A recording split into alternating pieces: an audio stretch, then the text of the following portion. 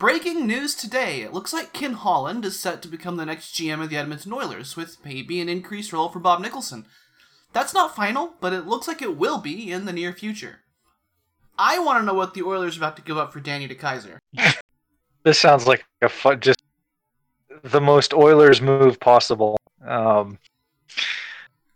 think it's going to be very interesting to see what happens when he shows up. I mean, I could see him rolling into town and be like, "Hey, you know what? This roster looks pretty good. We probably are closer than everyone thinks." Is Steve Yzerman just laughing all the way to the bank right now? Is that what's happening? What's happening is that we're between 13 and 14 months away from the Connor McDavid trade. Sure looks like it. I think the internet would melt down if that ever happened. Well, I've been calling it ever since the 18th month mark, and that was 6 months ago almost, and nothing has really changed. Hockey Twitter would not survive that. Hockey Twitter's productivity that day would be 0. But that's the Oilers. We're not here to talk about them. This has got to be one of the gutsiest clubs in the National Hockey League. Here's a breakaway. McKinnon. Pure guts. They got nothing but guts. Yet the game Lance got tackled by a team. Every guy with 3 big old cow hearts, 2 pancreases. Brandon right here with a terrific backhand pass. And look at the patience. My goodness. Guts all over the place. I can't believe it. And after 22 years, put him at the mark. Good morning, good afternoon, or good evening. I'm Steph, and you're locked into Burgundy Radio for May 6th, 2019. Colorado Avalanche are down 3-2 to the Sharks, and we've had a packed week, so we've got a packed show. But before we play the whoosh, of course, we need to hear from the disembodied voices, who are Earl06. Hello, Earl. Hello, friends. And Tiger Mixon. Hello to Jackie. Howdy. And Rudo's back again this week. Hello to Rudo. Hey. It's kind of hard to remember individual games earlier this week because every game this series has followed the same pattern. For a while, nothing happens. San Jose gets more shots, but they're mostly shots for the sake of shooting. Maybe there's goals, maybe there isn't, but somewhere in the middle of the second, things finally open up. There's good pace, good action, terrible penalties called. The third period is spent with the trailing team trying but failing to generate enough to win. That's the story of the series, and it applies to pretty much every game. So let's start all the way back on last Sunday. Avs win Game 2, 4-3, over the Sharks in San Jose, which was their third win in that building since 2009. All your regular players got goals in this one. Gabe Landeskog, Tyson Barrie, Nathan McKinnon. Matt Nieto now is apparently a regular scorer. Also a 2-assist night for Matt Calvert, including one on McKinnon's empty netter, which became the game winner as Brent Burns scores a fake goal with 10 seconds left. This one started really slow, but Colorado was able to open things up in the middle of the game. They broke through San Jose's absolutely stifling neutral zone, and this was a really important win to bring home. How did they do it? They had the most goals. Yeah. I mean, honestly, I think it's more the depth that did it. Because for maybe like the first time this whole year, the Avs figured out that when you dump the puck in, you actually need to have your chasers get like a head start instead of standing at the blue line. So when they dumped the puck in to get through this stupid trap, they actually had people pressuring and forcing turnovers deep in the zone. And I mean, ultimately they had some very pretty goals from their big guns, but it's those depth players that wear them down for you. I think this was the game that Barrie was really good in, right? This was the one he had 3 points. Yeah. So I think this was kind of his apex. This was also the game that Calvert and Nieto really shined, and Calvert, of course, took that huge hit from Burns to spring Mac for what turned out to be the game-winning empty net goal. And obviously, since then, he's missed 2 games, but he was very effective during that game. And 2 non-consecutive games, which is interesting. Yeah. But I think that also, it broke up the narrative a little bit that the Avs are a one-line team, have no depth or anything like that. I mean, I think in both series that guys like Nieto and Wilson and Calvert have stepped up enough that, it's not like it's just a wasteland beyond the 3-headed monster. I think this is the game that was more like a regular season game. I feel like the other games that followed it were more like you could call classic playoff games.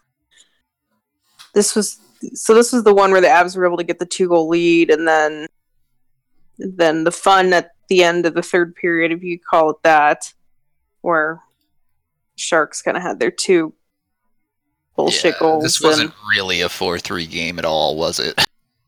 No. But it was cool it turned out like that because you had an empty net game-winning goal with a goalie assist, and that's kind of cool.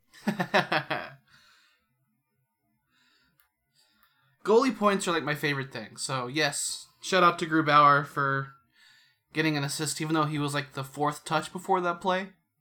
Before the goal.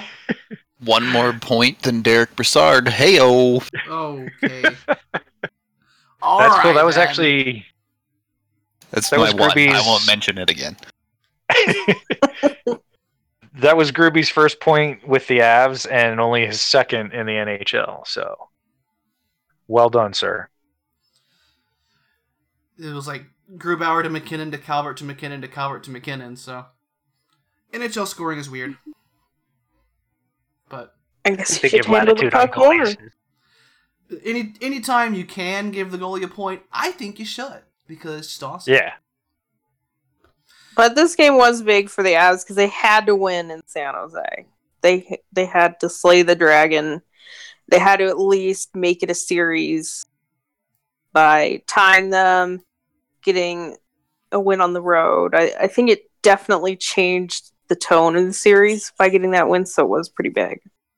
I wasn't looking at it as a must-win, but I think it probably works out better that they alternated rather than going 2 wins for San Jose and then see what happens in Denver. So Maybe, I think we talked about it last week. It was kind of like one or the other. You could lose 2, but then you would have to win both games at home. yeah, I mean, I think it's important, obviously, that it ended up, tied after 4. But I think it's good that they proved they could win there. Yeah. I mean, yes, obviously they never win there, but I think it was the process of winning and breaking down the trap that was more important than the win itself. Yes. Because the reason that Colorado struggles so much with San Jose is that they just get smothered by them. They can't get past the red line, let alone into the offensive zone. So, as the second game wears on, you get into this middle of the second period and on into the third, you see Colorado's forwards actually hanging low a little bit and being able to assist with the breakout. You see breakout passes connecting. You see the Sharks having to try to generate some offense, so they can't just, bend a little and refuse to break at all. Scoring first is really important in this series. It's not everything, but it's really important. We ready to move on to Game 3? Let's do it. I think so. Well, we'll have more to say about later games, because this was fully a week ago now that Game 2 happened, and some of us have probably slept since then.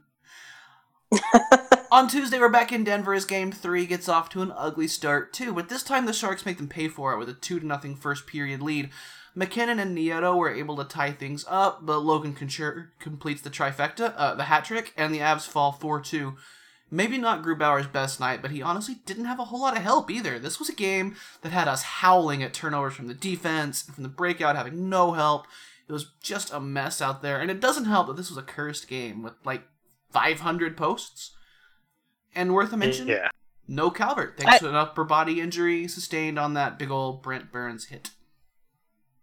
I think this was the worst game they played thus far. Maybe a lot of people think last night, Game 5 was, but I don't think so. This one, they just couldn't get anything going. This was the one that Bednar was very frustrated with the turnovers, with it just like they couldn't handle the puck. They didn't know what to do. It was pretty sloppy. Yeah, this was before Eric Johnson remembered how to play hockey.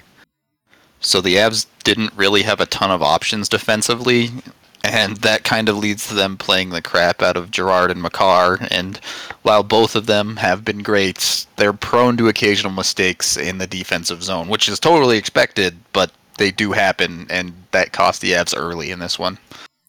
Yeah, you saw Cale Makar not really know how defending in front of the net works in the NHL yet, which is fine. He's gonna figure that out probably within 8 months, but that's what happened there. Yeah, I think this was a disappointing game just because after making some good progress as far as being able to break out of their own zone and getting through the neutral zone and being able to recover some pucks on dump-ins, they really stepped back, and especially the breakout category. And I think the rest of their game collapsed because that wasn't working. And I don't really know why that was, if they just had the mentality that they were just going to be able to generate offense at home. Sometimes when you're at home, you try to get a little fancy, especially after a big win. Or do you feel like it was something San Jose did, or did the Avs kind of more beat themselves? That's honestly what I thought as I was watching that game. It looked like they came out of game 2 1-1 and said, okay, this is just like Calgary, now we'll come home and roll them. And then when that just didn't happen, they didn't really know how to respond until it was too late. I mean... Yeah, I think there was a lot of undisciplined play. The reason the breakout wasn't working is the forwards were all flying the zone and leaving the guy with the puck all alone, often with 2 people forechecking him, which is not a good thing. Boy, that's never happened before. It's just the support. It never materialized, and it's just it's something you could see after the first and definitely after the second period, and it's just whatever the staff was telling him, it wasn't getting through. Well, I think the game itself was a very good learning experience for the team, though, because they did come back in the third. They kind of realized, oh god, we need to kick it into gear, and they did. And then, unlike the Calgary series, once they tied the game back up, the Sharks were like, no, this ain't how it's going to be. And just beat them over the head. Okay, yeah, that was definitely disappointing, where even after all of the mistakes they made, then they actually still tied the game in the third period. And then it lasted for a minute. They conceded immediately because of a bad breakout pass to a forward that was nowhere close. Like, Mikko's all the way center ice, and I don't remember who made the pass in his direction, but they were at the goal line. There's no one in between them. Was it Landeskog? Yeah. So you gotta help your friends. Yeah, and it was Zadorov behind the net, and he didn't really handle that puck great, but... And then he flew the zone, too, and you're just like, okay, you're a defenseman leaving a forward all alone in, right there for a breakout. Yeah. I think it was you, Rudo, who said, every single person on the ice. Yeah. Zadorov fumbles the puck. Landy YOLO tries to clear it. Rantanen is gone. He's not even in the frame for most of the clip. McKinnon is flying the zone before Landy has even shot the puck. Cole went for a YOLO change as Zadorov was losing the puck. And then even Grubauer leaves the post for Couture's shot to beat him. So he gets beaten near side. Obviously everything broke down in front of him, but you want that save. Yeah. And I think along with EJ, that was probably the game that he be least proud of so far. Yeah, the Erik Johnson and Ian Cole pairing in that game was a disastrophe. It was absolutely awful. They could get nothing going except for a primary assist to Erik Johnson on the first Logan Couture goal. Yeah. That was definitely a work of art on that play. It wasn't just the pass, but it was also the coverage coming back. Yeah, he forgot how to skate after he put it right on his tape. It was you've got your defensive partner, you can make that pass. You've got McKinnon on the near boards, you can make that pass. But no, we're going to go to one of the wingers. We don't know who. The pass didn't get close enough to them for them to be in frame. Straight to a San Jose He actually player. couldn't pass it to his partner because this was actually one of many times that Ian Cole said, well, I guess I'll just change right now. I must be confusing 2 goals because I'm picturing McKinnon on the far boards, but now that I remember the segment on the intermission, he was on the near boards. I'm confusing 2 goals. Pretty easy to do with EJ turnovers on the breakout. Yeah, there's been a lot of similar plays in this series, so it is hard to remember exactly which game certain things happened. But EJ has been a bit better since then, but he's still being very limited in his ice time. Like, he and Cole are pretty much solidly the third pair right now, which is kind of surprising. And it's hard to call either of the other two pairings a first pair, because they're kind of like the time on ice difference isn't that big between, you know, Tyson Barrie, Nikita Zadorov, and the turn and burn with Sam Jordan, Cale Makar. It's like they're kind of sharing that duty, which is fine. It will keep people fresher later into the playoffs, but you got to get there. Yeah. I mean, I think some of that's situational. I think what they do is they look at the EJ Cole pairing as the quote-unquote shutdown pair. And they did play a depending little... on how much that's needed, that's kind of how their ice time goes. And they did play a little bit more in Game 4, which I know we'll get to, but I looked it up specifically before we recorded this. EJ still didn't play that much in that game. And that was the one where you would say...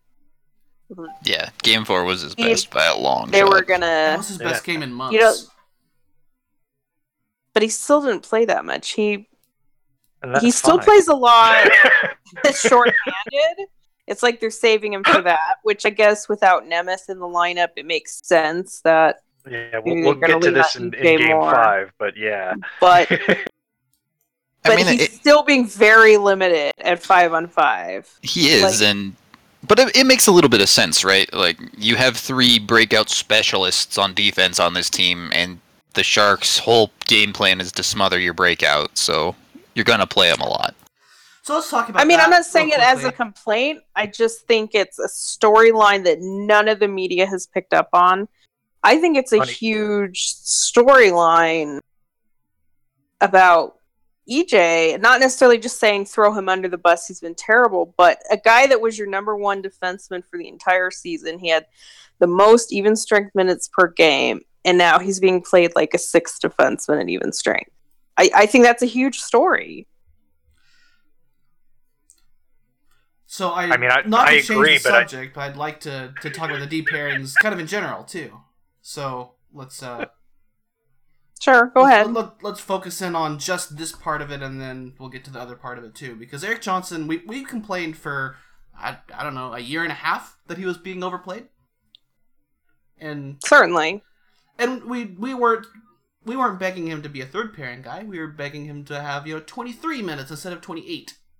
I think his usage in general over the season was okay. I think he was around 18 and some even strength minutes per game. Sam was, I think, just about a minute behind, and then Barrie was right behind Sam. Like, I think the way that racked out was fine. I think he didn't do as many of, like you said, those 28-minute hero games. So I think they had eased him back already to an appropriate spot. But this is certainly another step back. I mean, I think it's pretty clear that a number of the Avs are not 100%. And EJ and then Landeskog would be the 2 that I'd put at the top of that list. Well, I also think that Makar arriving has allowed Bednar to not have to lean on EJ as... a primary number 1 defenseman. I mean, I think what we were talking about the other day on Discord, you basically have 6 top 4 defensemen. That's a great problem to have. I still feel like this is more extreme than just a natural progression of easing him down. I guess we'll see next season how it works. So I do feel like there's got to be a reason why they're just straight up limiting his minutes. And it doesn't seem to be situationally. I mean, he hasn't played a full 82-game season in, 4 years? Yeah. So, I mean, this is the most games he's ever played in a season, like, going back to squirts, But the thing is, like, he's been not good for he has of been the bad. season. Yeah. Like, this isn't like, we're just going to play other people over Erik Johnson now. He has earned his way to the third pair. It was like Sam was actually propping him up all season. Yes. Which, the national people and the analytics people would never admit that. But it's true. It was I think he was keeping the puck out of EJ's hands, and that was helping him. I think I definitely think that's true, but I also think that, you're looking at EJ, and his offense has always been somewhat limited. He's never been more than I think 39 is high for points in a season. I think that was his rookie year too. I mean, it's really more like 30. Right, yeah, he's not I wouldn't call him a 40-point guy. I mean, he's more like a 30 or high 20s guy. So it's like with the limited offense that he brings, you'd rather save him for more defensive situations and not really, count on him to provide points. And when you have Sam and Makar and Barry, you have the option of not putting EJ in situations where he's going to not produce for you. I mean, another factor here that we're not talking about is Zadorov has been straight fantastic all playoffs. He sure has, which is part of what made what happened in Game 5 so frustrating. But Zadorov has basically taken Evander Kane out of this series, just like he basically took Johnny Gaudreau out of the last series. Yeah, that's a fun little battle, isn't it? The Zadorovs with Barry, and that was a pair that worked in the playoffs last year, and it is kind of crazy that they went away from that pairing for the whole regular season, then put it back together, and then it was like, hey, that works. Imagine that. And it's basically the top pair, so... Yeah, they do get more I do think minutes. I do think what they learned as far as being a pair together against Nashville last year is helping them now. Why that didn't sort of work out in the regular season is sort of a mystery, but it happened and whatever. But it's working now, and I like the way the dynamic of having Z being able to take out somebody like Kane or Gaudreau or whoever needs to be taken out happened, and then Barry is his defense is a lot better than we give him credit for. Like a lot of the defensive mistakes that we usually chastise Avs defensemen for during this series, you're not hearing people say, geez, Barry, it's like he's tailed off a bit, but no, he hasn't had one of those games which he had last playoff series where it's just those turnovers that just make you say, why? On Zadorov, I wonder if the regular season was like a specific coaching request, kind of. Because through most of the regular season and in years past, the idea you kind of ran with Zadorov is, okay, he's going to lay some big hits down, and in the defensive zone, he's kind of a 75-25 guy, where 25% of the time he's just going to brain fart. And he has cleaned that up significantly as the year went on, and especially in these playoffs, it's more like a 90-10. And then on top of that, you get into the playoffs and you let him off the leash a little bit so he can start blowing people up. So it seems like, I don't know if this was how much the coaching worked with him on it, but he's moving in the right direction, and it's finally shown through in these playoffs besides that 10%. One thing I found interesting is I was looking at defensive zone face-off numbers, straight counts, not rates or percentages or anything like that. But going into Game 5, EJ, Cole, Zadorov, and Barry were all around the same number. They're all around 55 defensive zone face-offs each through the first 4 games. So, they use EJ and Cole as sort of their shutdown pair, but, Z and Barry are taking some tough minutes as well. So the reason they do that, and this is why I wanted to talk about the pairings in general, is because those are the pairings that have someone who can exit the zone. Earlier in the season, we would have talked about Erik Johnson as one of the only Avs that can exit the zone, but with that falling off a lot as the season has gone on, your reliable zone exiters are Sam Girard number 1, so by a wide margin, and then Barry and Makar. So as the struggle becomes, we can't get out of our zone against this team. How long do you keep Makar and Girard on the same pairing regularly? Like, obviously you want to try to get them both on the ice in the offensive zone if you can, but just for a general shift, like, do you need to spread that breakout out? We've already seen him starting to move away from it. There were a couple of shifts in Game 5 where it was back to Sam and EJ, so... And then they put Makar with Barry. I saw Sam with Zadorov twice, too. I think in the early part of the playoffs, or at least this series, they were a lot more... strict with their pairings, which was is a bit unusual for them because we do see them mix and match so much. So I don't think it's so much that they don't want to keep Girard and Makar together as a pair. It's just maybe because Makar is finally comfortable enough, they can begin to start their pair shuffle, which they seem to prefer. I agree with that. I think for the first 6-7 games of Makar's career, they wanted a very, very defined role for him. Whether that was against Calgary, where Nemeth is all defense and Makar is all offense, or with Girard, where they are the offensive-minded pair and just use your speed and go fast. But I think moving forward, I think they can be a pair, and I think it's something... because they just have such an incredible advantage with them together. The way that they can control a shift, change the momentum of a game. And they are going to have to work on the defensive zone coverage when they're together. And I think it will get better.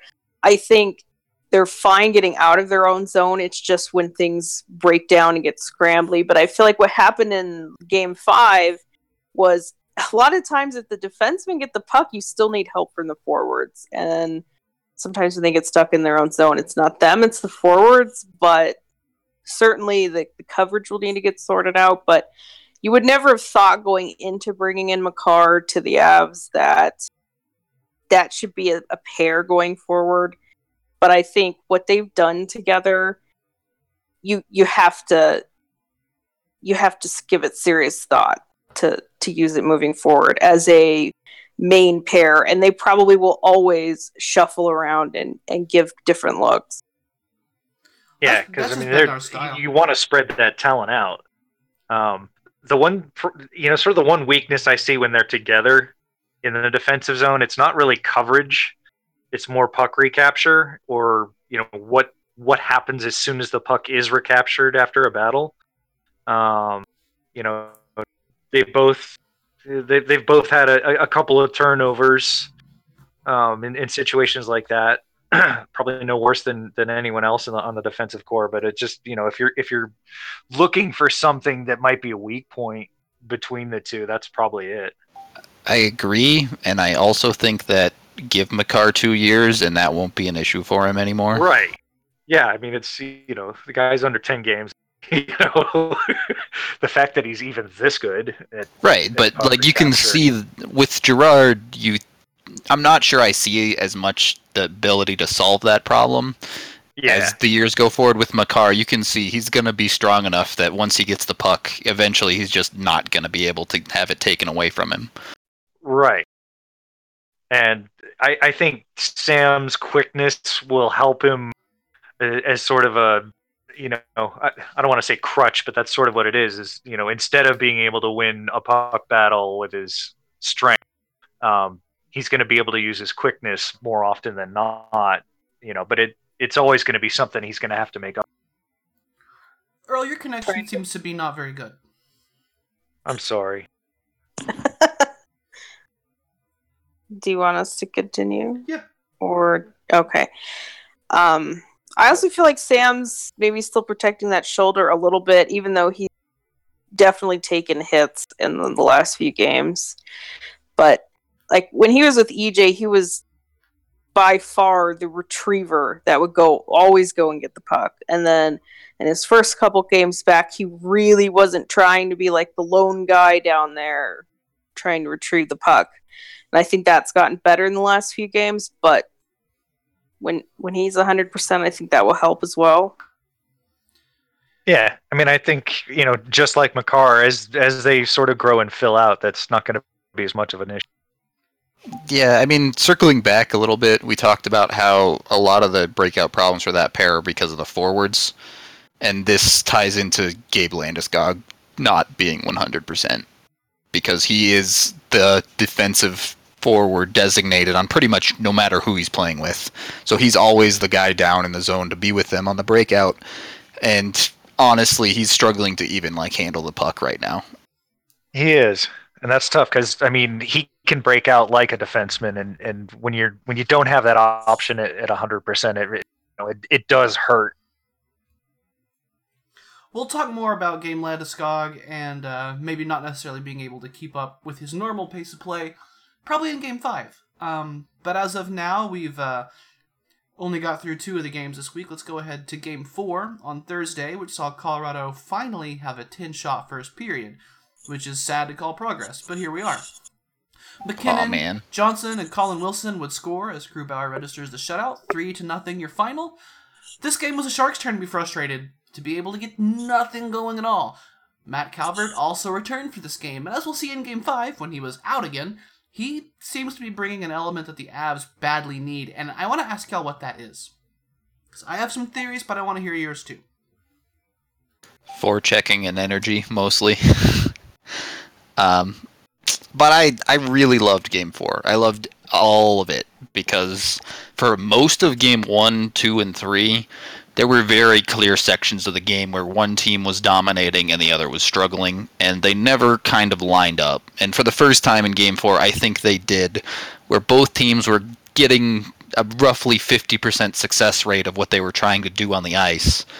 And they matched up really well, and it made for great hockey, and the Avs managed to come out on top. Yeah, I agree with that. I have a different perspective of this game because I was at this one, and for me, it's always tough to compare, like, within a week. Say one game I've seen live and the rest on TV.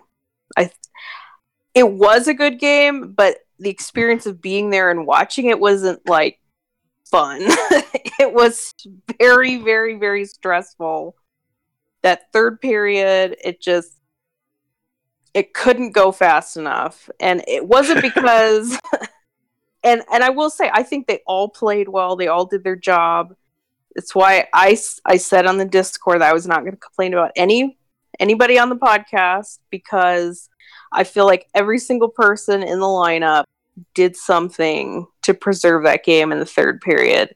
So it wasn't like they were getting shelled and it like a total turtle and you're just like, oh my god, they can't get through this. It's like they had control of it, but they were still just grinding it out. Right. And they were still just doing what they could to just chip away minutes. And to me, that it was hard to watch live. This game was not a shutout like the Andy game. No. They've been very careful in this series to mention that the last 3 Avalanche playoff shutouts have been against San Jose. So we've seen, Craig Anderson 51 save shutout a couple times. So that's why it's on our mind. But this, he had help. Colorado had some sustained pressure in the third. They were doing well to limit what chances the Sharks did get. This was obviously Grubauer's shutout, but it was also a team shutout too. Yeah, I think it was, getting back to Calvert, it was him, Nieto, and was it Jost? Maybe Soderberg, whoever the third forward was.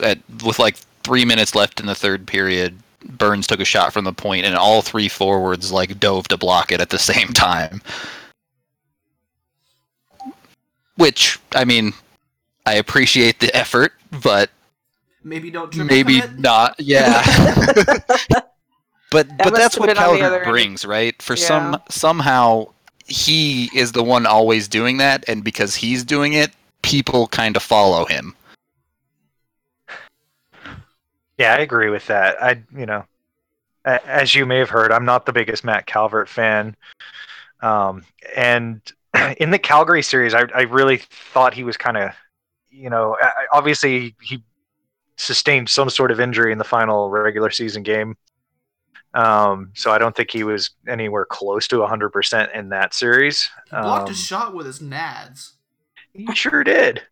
And I think it was probably more than that, just because, as painful as that is, it's not as debilitating as kind of what he displayed during that series. But, I think he does bring an energy that really no one else on the team has in great supply, as far as sort of a kamikaze mentality, blocking shots. But it's not just that; his forechecking style. It really is unique on the Avs, where he's just fearless as far as what he's willing to do to go into corners and forecheck the defenseman in the offensive zone. So, you definitely miss that. I grudgingly admit. I feel like it's a little bit more confirmation bias than, oh boy, they missed Calvert. I think the momentum of this series, after you saw how it was going to go, has been fairly predictable. So I don't think it was just like they don't know what to do because they don't have Matt Calvert in the lineup. I'm not saying that at all. Well, I do agree that he brings an energy. I don't know that if the entire team should be unable to forecheck because he's not there. He doesn't play a ton of minutes as it is. The thing is, in Game 3, I agree. I think at home, he's pretty easy to work around him and get matchups. At Game 5, I think it makes a big difference. And we'll get to this in Game 5, but the Avs really do not get the good matchups in San Jose. So I like this conversation because all of our ideas are different. I don't think it has anything to do with energy specifically. I don't think it has anything to do with the forecheck at all. So this is cool. Is it just the lineup? So then you have to say, is it not necessarily what he brings? Is it the alternative? Is it putting Sven in the lineup, which I know, Earl, you see the positives that he brings? Is it because what they do with the lines is different? Is it because then the fourth line gets pretty watered down when you have to dress all of Brassard, Andrighetto, and Borg? Is that kind of, degrading a little bit of what they could bring because they don't have Calvert in the lineup? I think those things are maybe just as much of a factor. Those are important. Those are definitely important. I'm gonna see if I can bring y'all around to my perspective here. So what is one thing that people love to say about the Avalanche that is really not true? They're a one-line team. That's not the answer I'm looking for. They have no depth. Well, they don't have much depth. That's kind of the point here. It's that they're a really fast team, and they often have, a couple of fast players, but as a unit, they're kind of, sort of average in the speed department. They don't play that fast. They that's don't for play sure. They do not play fast at all. Apart from the three-headed monster members, whatever line those people are on. Matt Calvert doesn't have any hands to score with, but he can skate, and he gets you through the neutral zone with his speed. Colorado are struggling in the neutral zone right now because San Jose are just absolutely crushing them there. And with Matt Calvert out of the lineup, you've got McKinnon's line can get through the neutral zone, and sometimes the fourth line can dump through it if they get the space. Otherwise, it's a fight. I mean, I agree with that. I mean, Calvert's speed definitely does help trying to break up the trap, but I also see, he's got fumbleitis with the puck because of his lack of puck skill sometimes. But yeah, sometimes he's not strong on the puck. Yeah, I think you're right that, whether he has fumbleitis or not, the speed that he brings is a positive as far as the alternative. So yeah. I guess he's going to get you more zone entries than you would have if he isn't in the lineup. I guess we're all kind of boiling it down to the speed and taking it to different ends, like whether it's his breakout or his ability to cover range in the defensive zone, or in my case, he uses that speed to close the difference on the forecheck. Yeah, I think we all see he brings value. I don't think we're all saying it doesn't matter whatsoever that he's not in the lineup. I don't know if you can say that was the difference between winning and losing, which I do believe in the playoffs, the margin is slim to swing things either way. I can't quite get there to say. Yeah, I mean, I don't put the losses on him not being in the lineup. I think he matters, but when you score one goal in a game and lose, that's not on Calvert not being there. Yeah, and I know like the intangibles and the heart and soul and all that, and you can say it doesn't matter. I do believe in some of that. I do believe you see a guy put his body on the line, make a play. You know, they see that, they notice that. The players all respect that. And putting Cale Cassie in the Eagles lineup is a smart thing. Shots fired. Calvert also didn't take out, Hurdle or something. Calvert can play hockey if required. Yeah. No, I'm just pointing out the dangers of going down that path. Well, as a respected member of the team, not someone that you bring in off the street. He's babysitting Makar. These all intangible things bring value as a veteran. Like, if you're going to use the veteran intangibles, I think it applies to him a lot more than someone like, say, Brassard. Yeah. Yeah. But it's not he went away. So if he's not in the lineup one game, I don't think they're all just like, where's the heart and soul? We don't know what to do. like they could remember 3 games ago and what he did to make a play. Yeah. So it is. Are we jumping into Game 5? I don't want to jump the gun here. Not until we talk about how much better Erik Johnson's game was in Game 4. Okay. Because, he was way better. Yeah, that's what the Avs need to win this series, straight up from EJ. They need that for the rest of it, because the Avs defense needs to help Grubauer more. Yeah. I mean, I wrote about this when I broke down the game, but I mean, they don't need EJ to be a number one guy that's playing all the minutes, but they do need him to be solid when he is on the ice, and that's what they got in Game 4, and that really did help a lot. So that's all we got on Erik Johnson? Okay. Well, I mean, the goal was pretty cool, too. I honestly didn't remember that he scored a goal until I saw it in the game sheet while I was preparing for the show. It was nice he got the empty netter. Yeah, I mean, it's not his job to score. We know that. I mean, I think from there, that's a good place for him to score from. From so far downtown? Yeah, if he scores from there 80 feet away in these playoffs, I'll be shocked. So finally, on Saturday. Wait, one more thing about Game 4. Like, Grubauer's shutout was something I think he really needed and the team really needed from him, because before that he had an 888 save percentage going into that game, and that's not all on him, and we've broken down a lot of things, a lot of reasons why he might have not looked as good as he did in the first round, but I think with a really good stopper kind of performance that he put up there, I think that's something that everyone needed to have in the back of their minds just going forward. Like, it's like when we really need Grubauer to have a great game, he. Yeah. I think Earl's gone. I think the Sharks are missing a lot of good opportunities. They had some opportunities that they could have definitely converted on, and Grubauer certainly made some great saves. I feel like it was more that the Avs.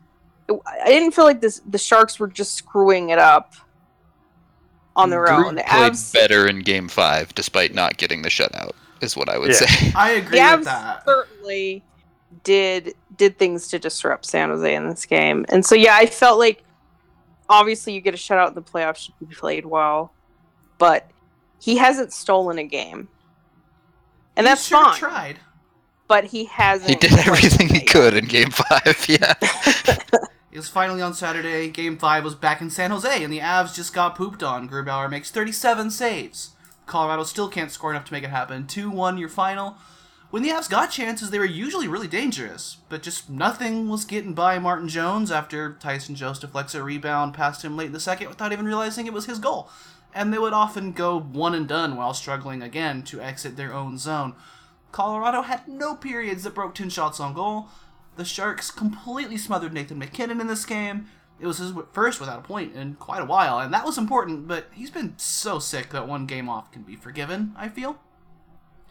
Oh, yeah. Right, and this was also a Tim Peel joint, it bears mentioning, which every fan of both teams hated. Normal stuff. Yeah. Let's get our 5 minutes hate out of the way for officiating if we want to, and then get to the game. It's just unreal. It's not even that Peel's biased to a team. He's not. It's just that something insane. He's will biased happen against hockey. in every game. I don't know what it is. It's almost like they sit around and they read the obscure rules in the rule book and figure out a way to call that in some game. It's just uncanny how something that you've never seen before will always happen in a Tim Peel game. It's the inconsistency, right? Yeah. Someone gets cross-checked in the numbers, no call. Or actually, sorry, there was a call. And then MacKinnon gets punched in the face, no call. And it's just... You know, how can you look at both of those plays and go, okay, this cross-check is more egregious than MacKinnon getting punched in the face? But, yeah, or you whatever, don't know what the standard whatever is. Z did going into that scrum, how that deserved a penalty, I just can't even imagine. But it's like when Mikko hits Brent Burns from behind, and Burns is already kind of off balance and sort of crumples into the boards, and then Mikko immediately gets cross-checked from behind into the boards in a more dramatic fashion, and Mikko's is a penalty and the retaliation isn't. It's like, I don't know why those things weren't just to take one from each side and move on. That's allowing the players to police the game while you are also policing the game, and that's not how it works. It's like Evan said after the game. I don't know how any of the players on either team could have possibly known what a penalty was in that game. No, because you don't know what the standard is exactly, and then that's dangerous because you do want the players to be as tough and physical or whatever as they can. It's just stupid. I agree. It's kind of funny though, because at the end of the day, when the reffing is so bad, it almost negates it because both teams get shafted and rewarded at the same time. Yeah, it just makes for a dumb game. Like I think it's important to allow the players to, have those scrums and let off the energy that way. It's like if you don't bleed off that energy, it gets manifested in worse ways. So it's like you got to call some things, but you got to let things go too. And it's just I don't think they have the right feel for it. Again, it just boils down to consistency. If you're going to call something, call it. Don't call it half the time. Yeah. Well, what it makes is it makes it a special teams game. So then basically it was special teams that wins the game. Is the Avs couldn't convert. I mean, they spent 15 minutes of the game with one shot on goal, and about half that time they couldn't even cross the red line. So that one shot on goal was bullshit, by the way. the shot counter was like, oh, Cale Makar just skated in and then skated out, I guess. No shot there. And that wasn't the only one that was missed. I know. The shot inconsistency is crazy. And then people use shot data as gospel. It's just... Yeah, it's very frustrating. You want a team to be able to win and lose at 5-on-5. Like, you want your team to be able to dictate the game and score 5-on-5. But it's like when you're in a certain game and it is a special teams game and you are given power plays because they're calling a lot of bullshit, you have to be able to do something with it. Like, sure, we all want them to do everything 5-on-5, but it's like you have an opportunity. Maybe you didn't play your best game. Maybe you didn't get a shot in 15 minutes, but you're on the power play now. Put the puck in the net and win this game. And they could do that. Yeah. A couple things there. They didn't even out the power plays, all right? Like Sharks had 5, Avs had 3.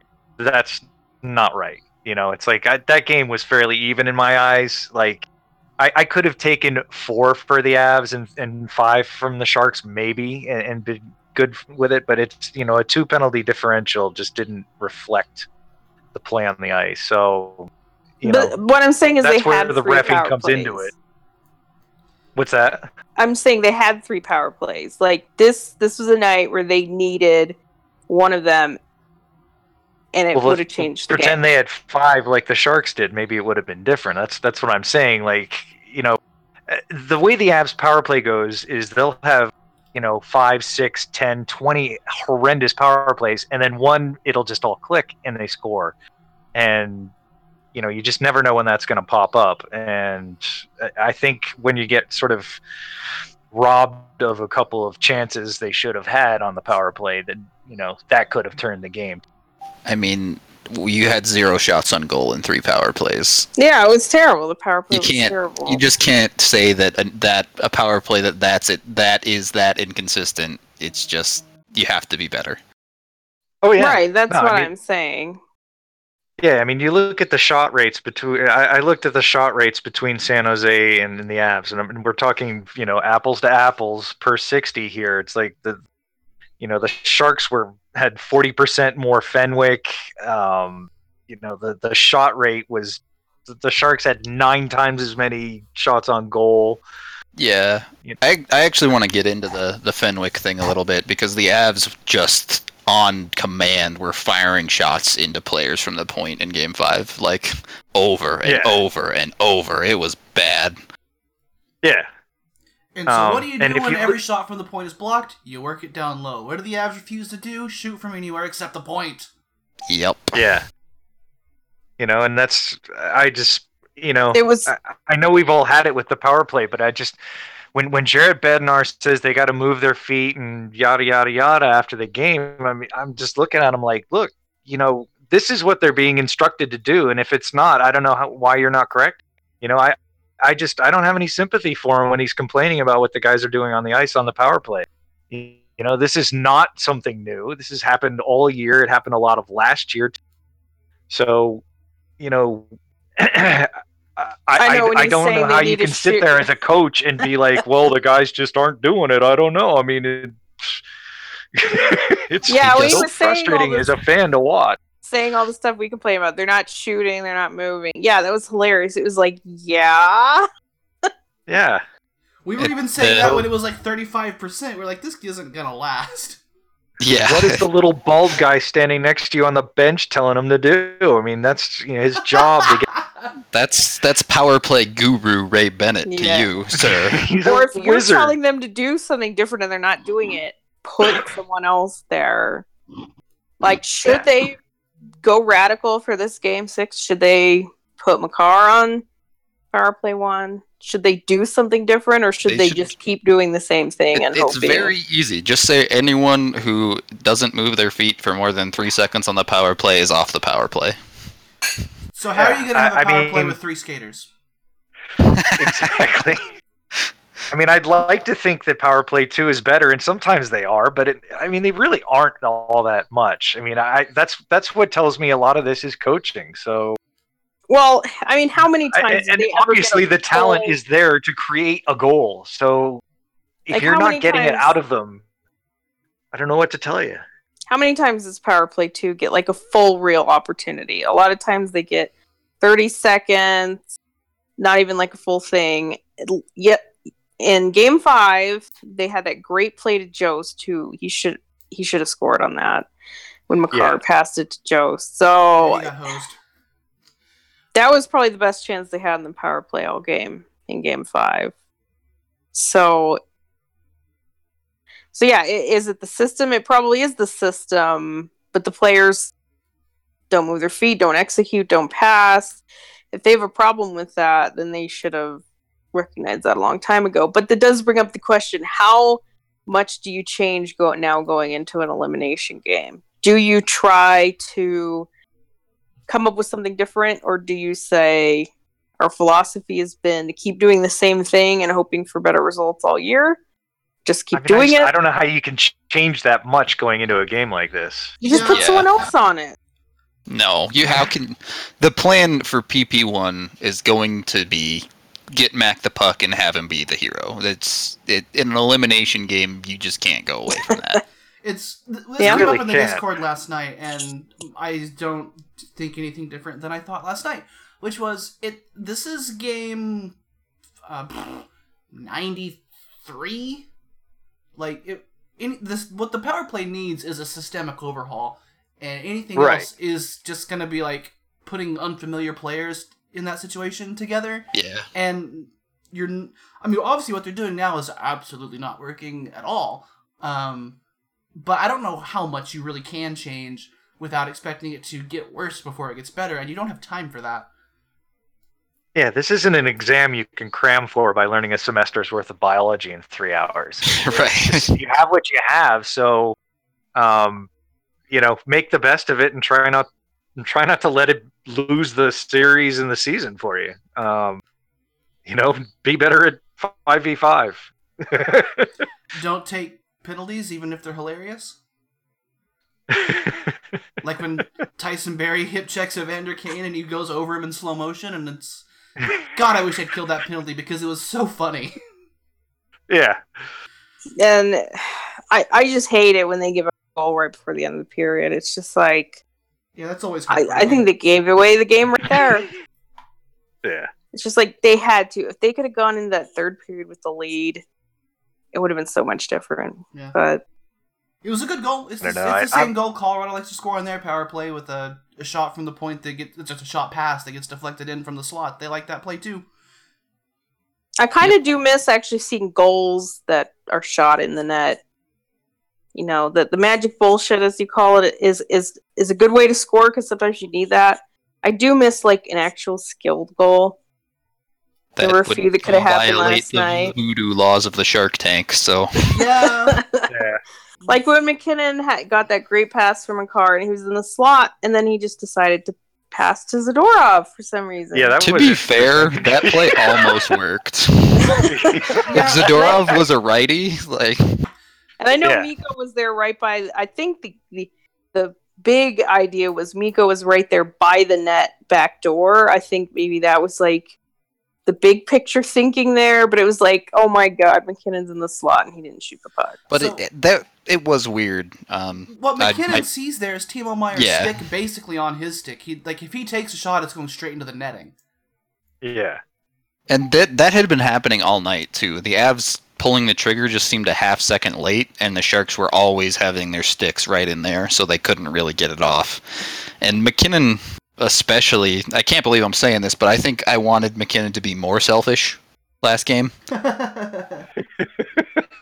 Because the Avs are just a better team when he shoots the puck, and he just wasn't. Yeah, that was the most tilted in a game that we've seen Nathan McKinnon maybe ever. Like, the only thing he didn't do was yell at Jared Bednar. Yeah. No, and the great hope is that it's weird. It was one game, and that all the other games he's had that were wonderful during the playoffs is what he's going to look like on Monday night. And of course they were focusing on him. Like, the Sharks do deserve some credit there, but he was not on the A game there either. He looked even lethargic at times, which is kind of weird.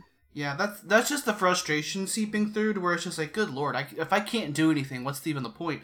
But that's where this discussion needs to go, in my opinion, because when Nathan McKinnon is getting double and triple teamed, he's on a line with Mikko Rantanen and Gabe Landeskog, who are totally capable of doing things with that space.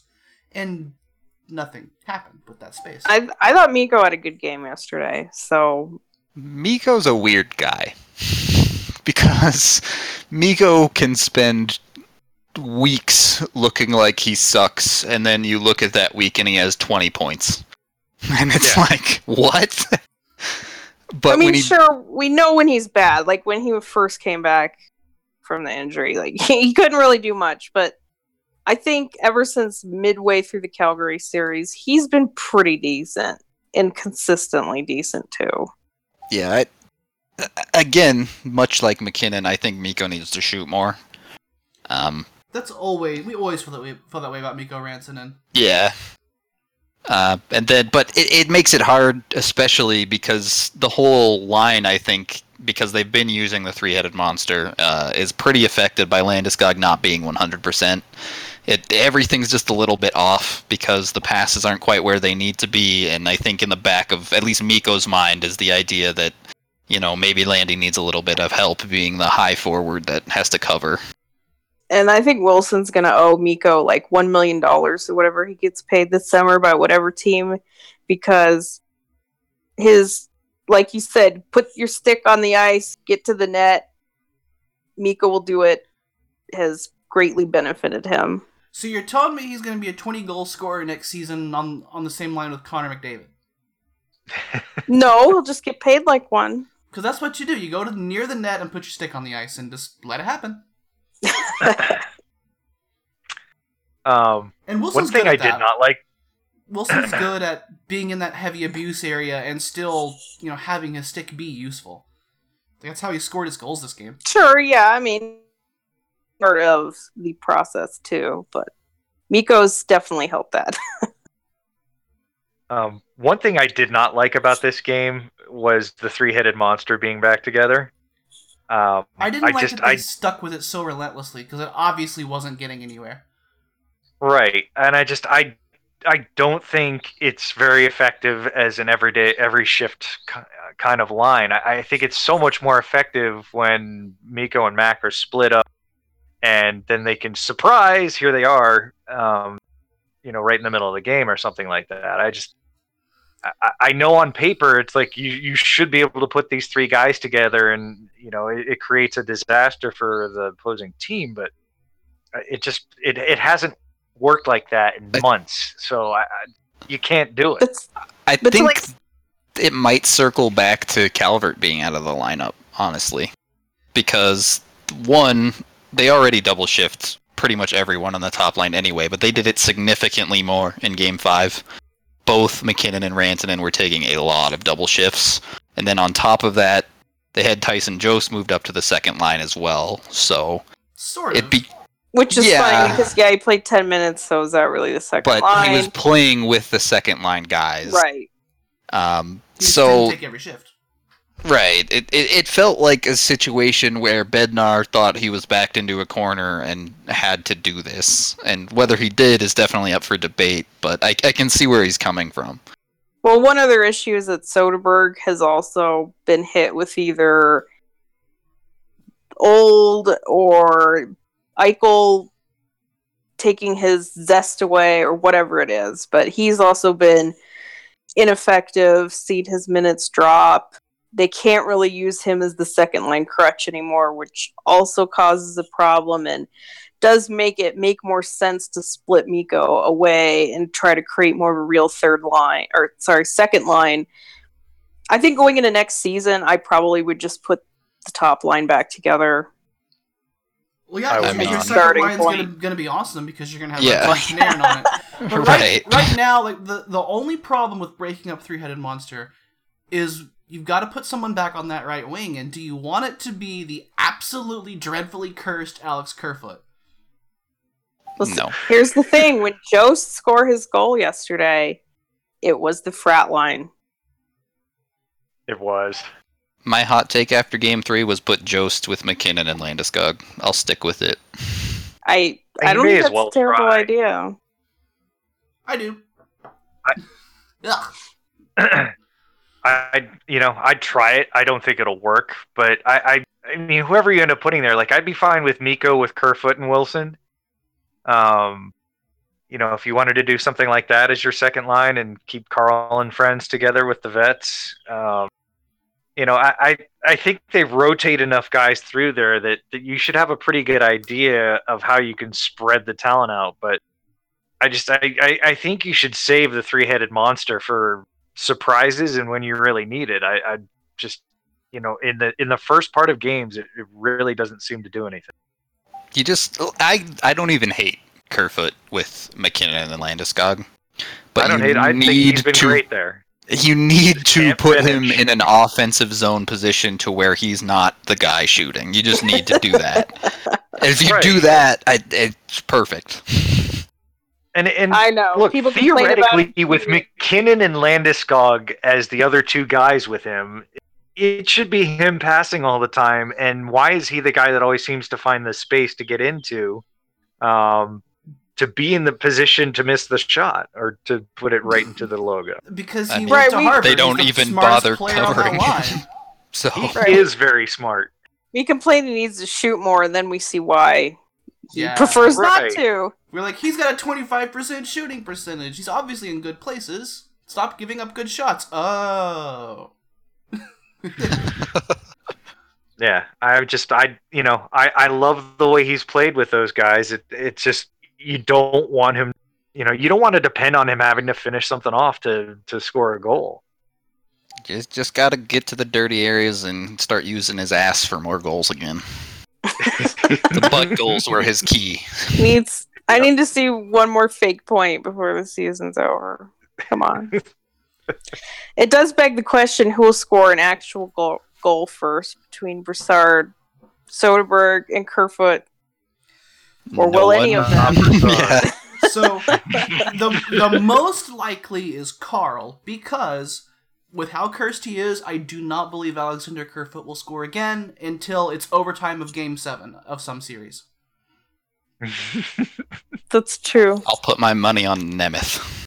Damn it. Speaking of scratches, let's do stars and scratches. Oh yeah, that's a little bit of tiny news. The Avs brought up a whole bunch of black aces this week and didn't use any of them, and probably That will won't. never play. Yeah, none of them are gonna play. They brought up a whole bunch of guys that don't matter because they weren't making the team anyway, right? People still Pretty understand much. that reference, right? Oh, yeah. Does anyone know if they actually went to San Jose? Not I a don't clue. think so. I don't think so. I don't know definitively, but I don't think so. I'll That's a take lot the of guys easy star if we're jumping into that of Grubauer, just to have a mea culpa and say that I was wrong about him. And not in the sense that, like, obviously he's played great, and I don't know if this is who he is really, but I didn't think he was ever going to even show starter level talent, and he clearly has. So good on him, and I'm significantly more confident about our goaltending going into the future. I mean, as an aside on the trade, I still think the big picture of this idea of the goaltending moving forward is still a little bit jury out. We'll see what they do about the backup. But I agree that he needed to show that he could carry a team in a playoff series at the end of the season, and he's done that. So he definitely deserves a star for that. Yeah, I mean, considering what he went through last season with playing the first two games for Washington and getting yanked, and watching another guy win the cup, he has made it far past that, and I think he's taken this team, farther than just about anyone expected. So, well done, sir. I mean, they wouldn't even be in the position to take Calgary in 5 games and be sitting here in Game 6 of the second round if it wasn't for Grubauer at the end of the season. So, like that he had already done, and then to continue it is okay. Awesome, good step for you. Who's your star? I would say Turn and Burn, Gerard and Makar together, or if I have to, I think Gerard's been pretty darn good the last few games. But if I had to pick one of them, I'd say Makar, which we didn't even talk that much about, but he has been unreal. Yeah, I love the 1 or 2 shifts per game where you hear the sweet Georgia Brown music playing in the background, and they're kind of looking like the Harlem Globetrotters. You only see that a couple times per game right now, but you can sort of imagine 2-3 years hence that's going to be very regular. So just it just makes you want to smile.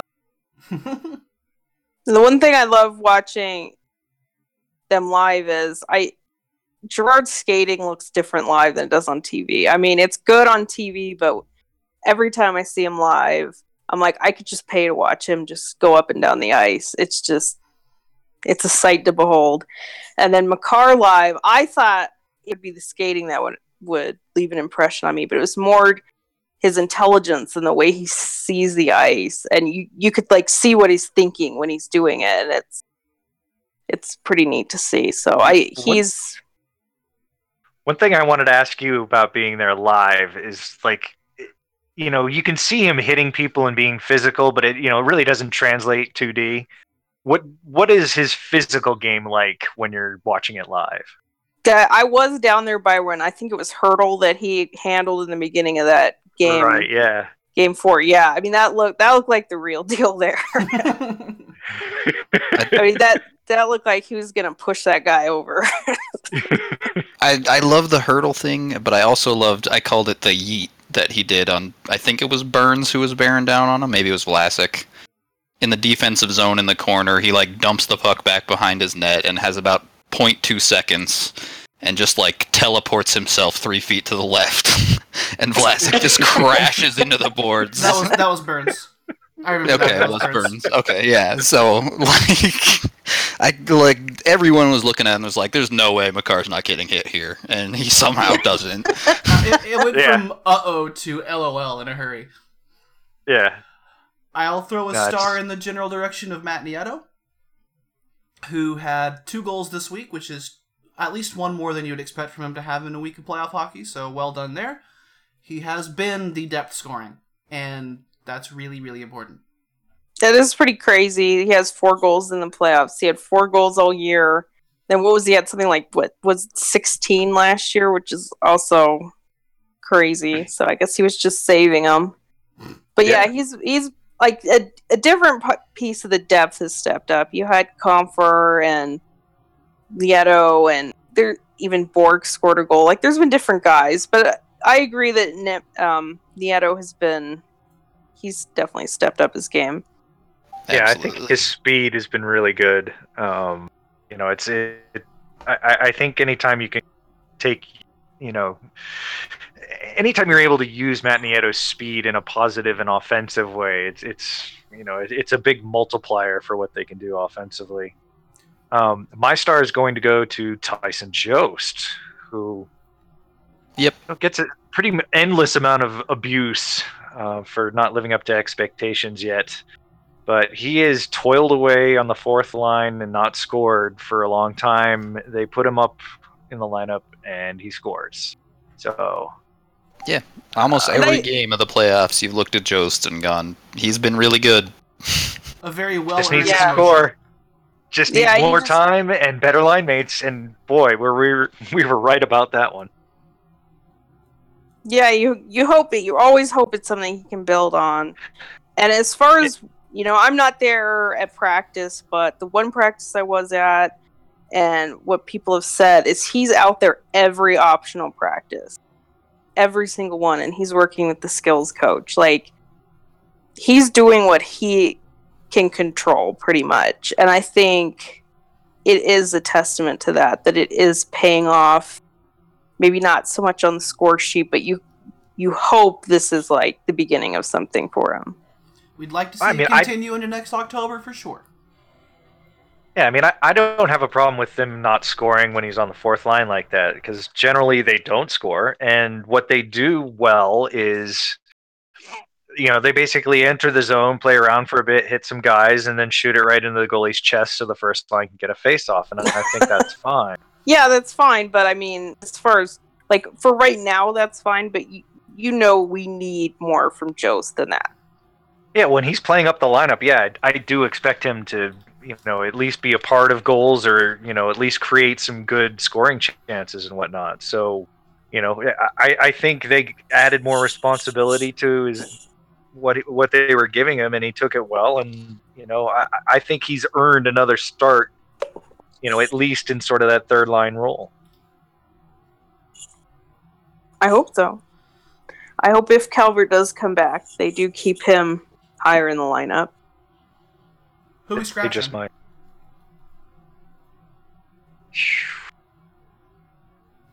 Apart from Tim Peel, because that's an easy one. Yeah. We need more from Soderberg. Yeah. I know we scratched him recently, but he really hasn't been good. Soderberg's a pretty easy pick, for sure. Yeah. I think my problem with Carl is not so much the scoring; it's just the stuff that he does when he's not scoring. Generally, is not as good as it was during this most of the season. Well, he could always give you a beast mode shift, and he just hasn't done that in weeks. Yeah, it's like that heavy cycle shift that you see every once in a while. That just he's able to create a shift that tires out the defense, and then gradually, one by one, the first line is able to come on and take advantage of that. And it's just that's something that he's not creating right now. That you'd really like to see as much as an assist or a goal here or there. Yeah, I think I'm gonna go a little outside the box here and scratch how much the San Jose Sharks whine to the refs. It is like an ungodly amount that every single whistle they're whining about something. And this is a team that the only reason they're in this round is because they got a terrible major call. So... Yeah, I mean, when their problem was after what it was game 1 or 2, that whole icing that Mikko beat Vlasic, it was maybe a little borderline or whatever, but I mean, to complain about an icing is pretty... hilarious? Yeah, pretty digging deep on there. But, now at this point they had a goal taken away by the refs, maybe now they have something to complain about, even though they did end up winning that game, so at least it won't be like a big flagpole of injustice. It's not even like forward. It's like every play, specifically Couture and Kane.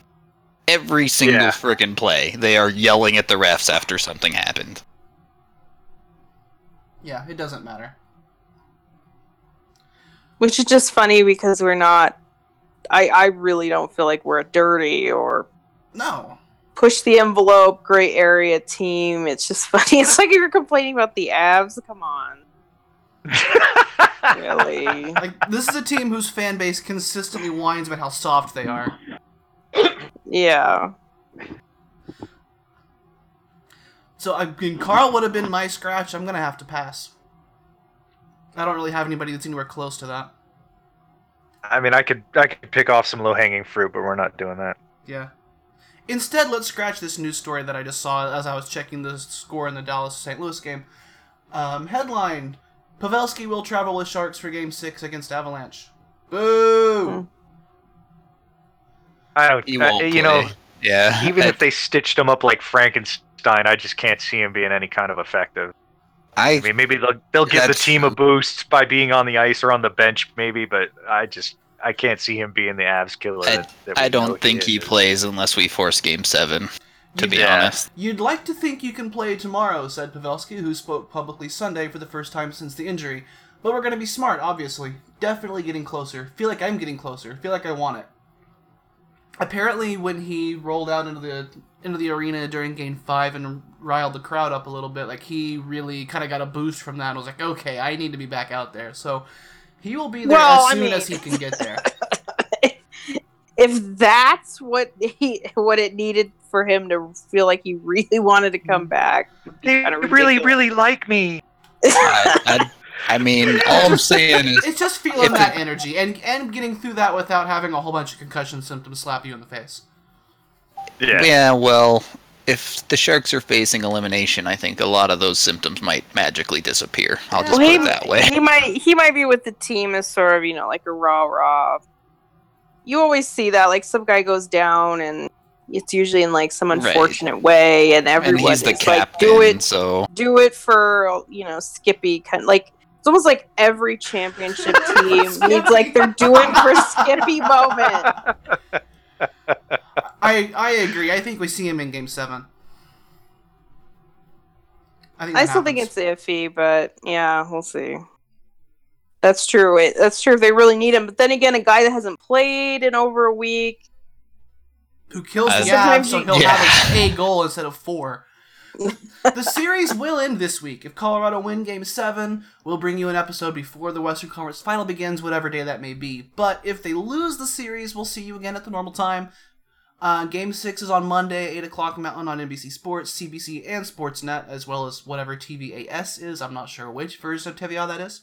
Game 7, if they make it there, will be at an unknown time. Hint, it will be 8 o'clock Mountain in San Jose on Wednesday. 2 questions. Will there be a Game 7? And will the Avs survive the series? Yes, then yes. Earl the Optimist. I don't think they're winning this series. I think they can win Game 6. Will they? Yeah, I'll say they can do it. But I think they're not going to win Game 7. Yeah, they did enough to convince me they can make a Game 7, but Shark Tank is Shark Tank. I mean, what I really don't expect is what we saw in Game 6 last year at the Pepsi Center. Right. They're not just going to get pummeled into the dirt. No, this is completely different. They're not going to just run out of gas and capitulate. I actually expect the opposite. I think the Avs are going to smoke Game 6. We haven't had our token overtime game yet, so I think it's going to be close. Yeah. That's not going to happen in Game 6. Kerfoot's going to win the whole thing for us. Exactly, but Game 6 is very Brazilable. Just from, having one team with their back against the wall. Because I do believe they can win, and I think they have done some things well, and done enough well, that they do have a chance to win the series, but it's also you have to be, or at least I feel like, you have to be mentally and emotionally prepared for it to be the end. And since the Avs don't ever feel like ever giving us closure, just the thought of them going poof in the night, never to be heard from again, is a bit distressing. Wow. So I have to be ready for that. I can't roll on just we're going to win all these games and it's going to continue. You have to be ready for seeing that this could be the end. I'm always glad when the series goes 6, because that means that the Pepsi Center either gets to give the team a very well-deserved send-off after this run, or they get to, give them a very well-deserved send-off into Game 7, one or the other. They get to show their appreciation. Yeah. Yep. In a way that doesn't feel right after a sweep, and doesn't happen after 5. Yeah, exactly. I mean, they made this a real series, and I know we're going to get into reflection and all that when it's over, but they're very much in this series. It was tied twice. They won in San Jose. They have made life tough for San Jose. As good as they are, as structured and mature, there are definitely certain times when they can't handle the Avs, and I think that's been cool to see. And so that gives me reason to think that they can win 1 or 2 more games. I don't think there's anybody in good faith arguing, well, they can't possibly win another game, and or that they can't possibly win 2 more games. It's just the likelihood, kind of like you said. Game 6 is winnable, but not a sure thing. And Game 7, anything can happen in a Game 7, but that's a tough ask, especially after San Jose just came back from the brink 3 times in a row. They'll just get into another Game 7, and they can just keep rolling with that energy, and the Avs are like, woo, we haven't been here. So. Well, I mentioned this last night before the game, but kind of a cool thing is that no matter what happens here, they're guaranteed of a winning record through this series. Even if they end up losing the series, whether it's on Monday or Wednesday. And that's kind of cool. I mean, no matter what, they've won more games than they've lost, and we've gotten to experience that as fans. It's there's no sweep. It's not like trudging through a series where you're down by 2 games a lot. And, they've performed very well throughout this whole postseason. So, and I think that record reflects. Definitely. All right, so we've been going for about an hour and a half, so I'm going to ask you for parting shots, and then we're going to let the people get on with the rest of their day. Just enjoy every minute of Makar and Gerard together, and however many games we have left, that's what I'm going to do. Yeah, this team is really good, and they're going to be better next year, so take everything you can. I'm really stoked for Monday. I'm anxious. Let's just put it that way. Yeah, I'm just I don't trying know. not to think about it until it happens. I'm a little on edge. I got some things to do between now and then, so I try to keep my focus straight. But like I said before the show, my focus is everywhere right now, so it's kind of hard to not go sit there and think about, oh, they're gonna be in Game 6 soon. But I'm with y'all. I mean, these could be the last 1 or 2 games of the season. So if you don't, if you don't sit there and relish them and enjoy the good moments when they happen, then I really don't know what you're doing here. Heaven forbid the series doesn't go our way. The season never dies on my YouTube channel, so you'll be able to relive all the highlights there once it's over. So I guess I have to make a public ask for you to make a turn and burn compilation.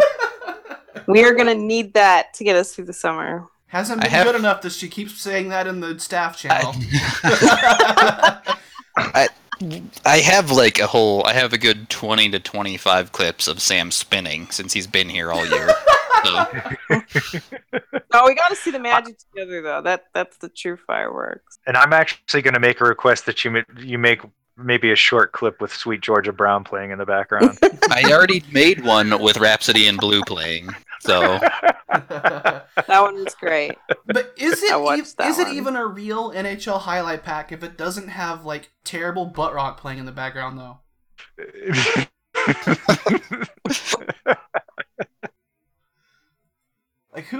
Whoever decided, well, I'm gonna upload every good thing that Peter Forsberg did in whatever season. And then it's what's the worst song I can find? Yes, this one. The guitars sound like mud. The lyrics are incomprehensible, but when you can hear them, God, they're corny. The drumming is boring. This is the song. Yeah, you could probably cut this out, but I have developed a passionate hate for highlights with music in the background.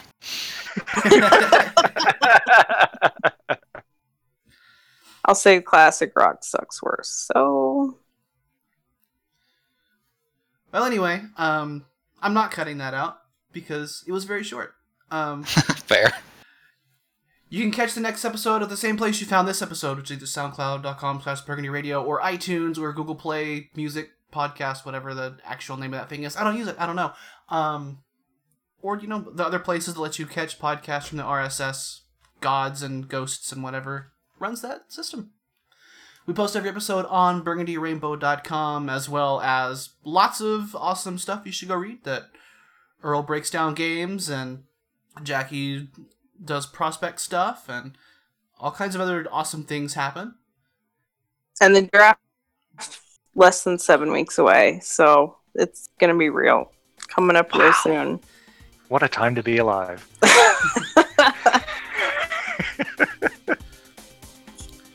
So everybody, we are in it right now, and I can't tell you when the next show is coming because I don't know what the Avs future holds, but as soon as we have a schedule in place, you'll know about it. It'll be the only time I ever actually tweet from Burgundy Radio. I said I was going to do better about that this year, and then that was a lie. But I'm hoping to use that for more in-game stuff in the future. But for now, get your head up and keep to the dirty areas, and we will see you after this series, whatever happens. It is Joe Sakic scores! Joe Sakic scores! Surely that's gotta be it. I always worry about that. I'm like, I hope they don't. Sometimes they just focus on somebody and they keep the camera there. I'm like, I would be horrified. That's my most viewed clip of all time this year. It's just was the camera. stoned guy? Yeah, the camera is sitting on guys stoned off of this planet for 10 seconds. 500,000 people watched it. What? 500,000? Yeah. What? 500,000? Yep. Is that 500,000 plays or 500,000 unique plays? Or can Plays, you tell? not unique. Still, Jesus. I didn't know if you Did could it tell or not. get somewhere? No, I mean you can't, but it's plays. It's not unique. Even if 100,000 people watched it 5 times, that's still a lot. Did it get linked on It got linked on Reddit in 6 different places. It made it to the top of our hockey, and then I think someone got it like fairly high up on our all. So Jeez. it's like there's no value in this clip either. Like.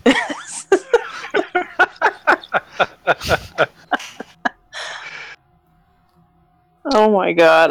Look how high these fucking goobers are. Yeah. Yeah, what did Was you it- title it? I titled it "These guys are on another planet right now." Was it Boy. in Denver? Yeah, I think it Yeah. was. Yeah. Yeah. One of the people in it's actually a regular of the Avs subreddit.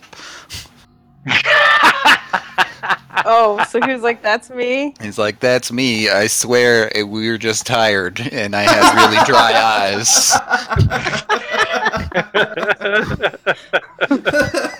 Please don't fire me, is what that post is.